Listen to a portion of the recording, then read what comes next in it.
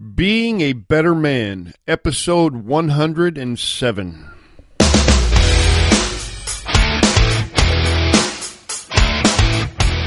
All right, guys, welcome to Wednesday. Welcome to Storytime with Alf. Storytime is where I tell a true story from my strange and interesting life. The purpose of the story is not just to entertain you, but also to share with you the lesson or lessons I learned from that story. They might even cause you to reevaluate parts of your life and help you get lessons that you never knew were there. With that being said, just sit back, relax, and enjoy the story.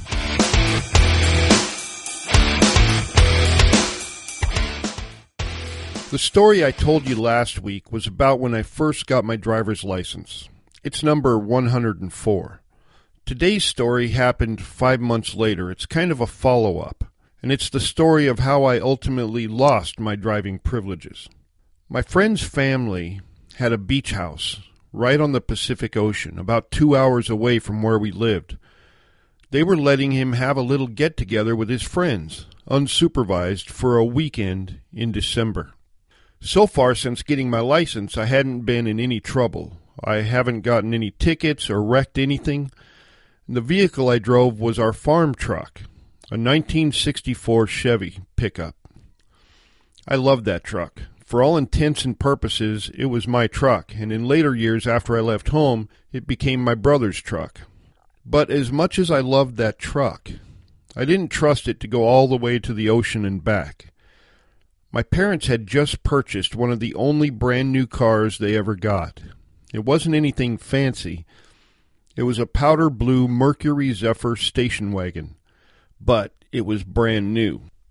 The idea that my parents would let me drive their brand new car to the ocean seemed ridiculous.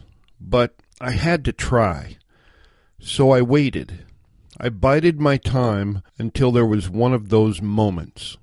One of those moments in which my parents were engaged intently in something else. One of those rare moments when the perfect combination of conditions existed. Something that had their attention, and they were also experiencing happiness and comfort and joy, all at the same time. I spent over 2 weeks waiting for this perfect moment, and it finally came. When it did, I gently inserted myself into their happiness bubble and suggested how nice it would be if they could show me how much they trusted me by allowing me to drive the car to my friend's family's beach house for the weekend. I also threw in how grateful I would be and how fortunate I was to have such understanding, trusting parents, and how much that meant to me, and how wise they were for preparing me for adulthood like this. Well, I couldn't believe it, but it worked. It must have been something about my delivery because they both just kind of nodded, not wanting to leave their happy state. The way I presented it made perfect sense. I was totally taking advantage of the fact that in my house, words meant things. I knew that having agreed to my request, they would not go back on it. The permission had been granted. The next day, when they were back in the normal grind of everyday life, the reality of it hit them. They called me in and asked me again what my plans were. I told them again, as innocently as possible, how my friends and I, a group of 6 16-year-old boys, we're going to spend the weekend at my friend's family's beach house. We were all responsible young men. What could go wrong? Not having any solid evidence to the contrary, they grudgingly agreed again. On the morning I was leaving to join my friends, my grandmother was at the house. Grandma almost blew the whole gig. When she learned what my plans were as I was packing the car, she became incredulous. She was telling my mother what a horrible mistake she was making by letting me go off by myself in their brand new car. Then she started on my dad, pleading with him to come to his senses. But they had already given me their permission. What message would they be sending me if they went back on their word now? We all made it to the ocean, my friends and I. My friend showed us in, and we all explored the house, getting our bearings. We went into the kitchen, and on the table, in a box, was an entire case of pink champagne, and there was beer in the fridge. We were only 16. None of us had much experience drinking, and the champagne tasted like bubbly Kool-Aid. In short, it was a recipe for disaster. We all had a couple drinks, and then we decided we should go bowling. The town of Ocean Shores was throbbing with tourists in the summertime, but in December it was quiet and still, almost like any other very small town. The only people besides us were the locals. We had fun bowling, all of us slightly lubricated by the first round of champagne. Then we got something to eat at one of the local restaurants, and then we went back to the house to watch movies, play games, and drink more champagne. It's funny, but I don't remember any of the movies we watched or the games we played. I do remember drinking more champagne, though. We all felt, perhaps for the first time, something like men. There we were, having an entire weekend to ourselves without any supervision, drinking alcohol, telling stories, talking about women, and making off-color jokes. I think in the beginning we were inebriated by our sheer feeling of independence as much as the champagne. But then the champagne started to win.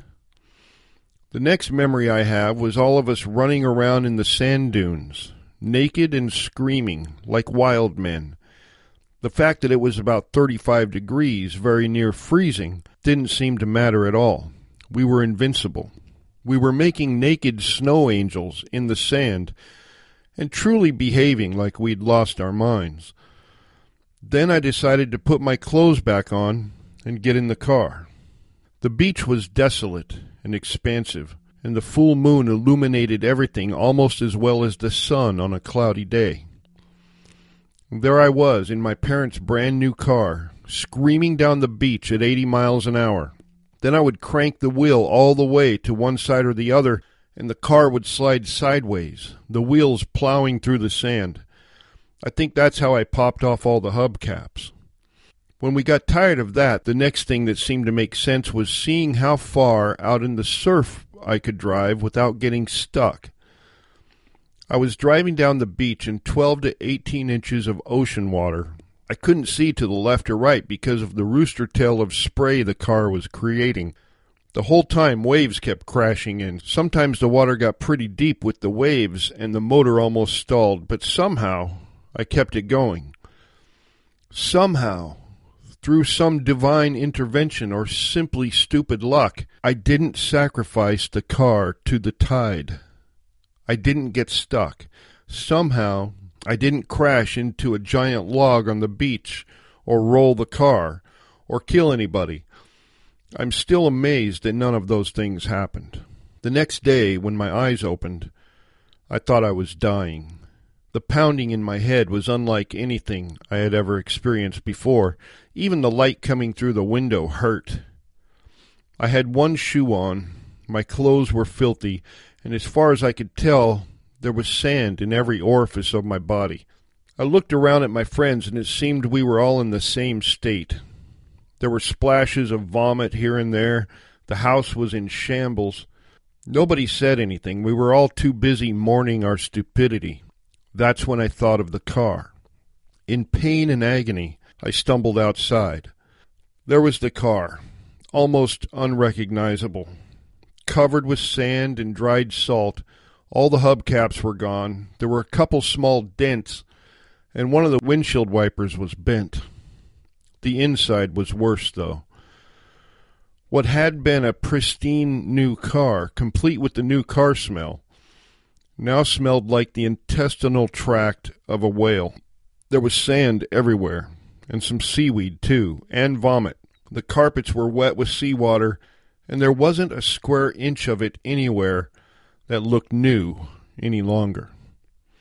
I had that sick feeling, like when you lose a great deal of money or accidentally hit reply all on a controversial email. I knew my life would not be the same when I got home. I didn't know what was going to happen, but I knew it wouldn't be good, and worst of all, I knew I deserved whatever I got. After we were somewhat recovered, we all helped to try and restore the beach house to how it was when we got there. We did the best we could. Then we went to a place with a big vacuum and tried to do the same for the car. but there was only so much we could do. It was going to require professional help. Then we all made the trek back to our respective homes. My parents had been racked with worry and dread ever since I left, so they were waiting. I pulled into the driveway and parked. Then I got out and I just stood there, not sure what to do. My dad came exploding out of the house and marched up to the car. He didn't look at me. I stood motionless as he walked slowly around the car, looking at everything. His face was getting red, and veins were starting to appear on his forehead. Then he opened a door and looked inside. He recoiled when the blast of ocean smell hit his nose, but the inspection continued. I was coming to grips with the fact that my life was probably over. When he was done, he came to me and looked at me directly for the first time since I had arrived. He was trembling with fury. But there was something else as well. In his eyes, the look of profound disappointment. It was this look that affected me the most and tore at my heart. In that moment, I felt like the worst son who had ever lived. My dad was a reasonable, rational man. He was aware of his own limits, and he rarely spoke in times of extreme anger because he knew he wouldn't be able to control the things he said. This time was like that. He didn't say anything as he stood there trembling with rage and disappointment. He just held out his hand. I knew what that meant. Without hesitation, I retrieved my wallet and dug out my 5-month-old driver's license and placed it in his hand. He spun around and went back into the house and left me standing there in my shame. It was about 6 months before I got that license back. 6 months of being on my best behavior and repairing the trust of my parents that I had lost. I learned some amazing things from this experience. I learned what it was to completely betray the trust of someone I love. I learned how horrible that felt, and I decided I would never do that again. I learned what a valuable commodity trust is, how precious.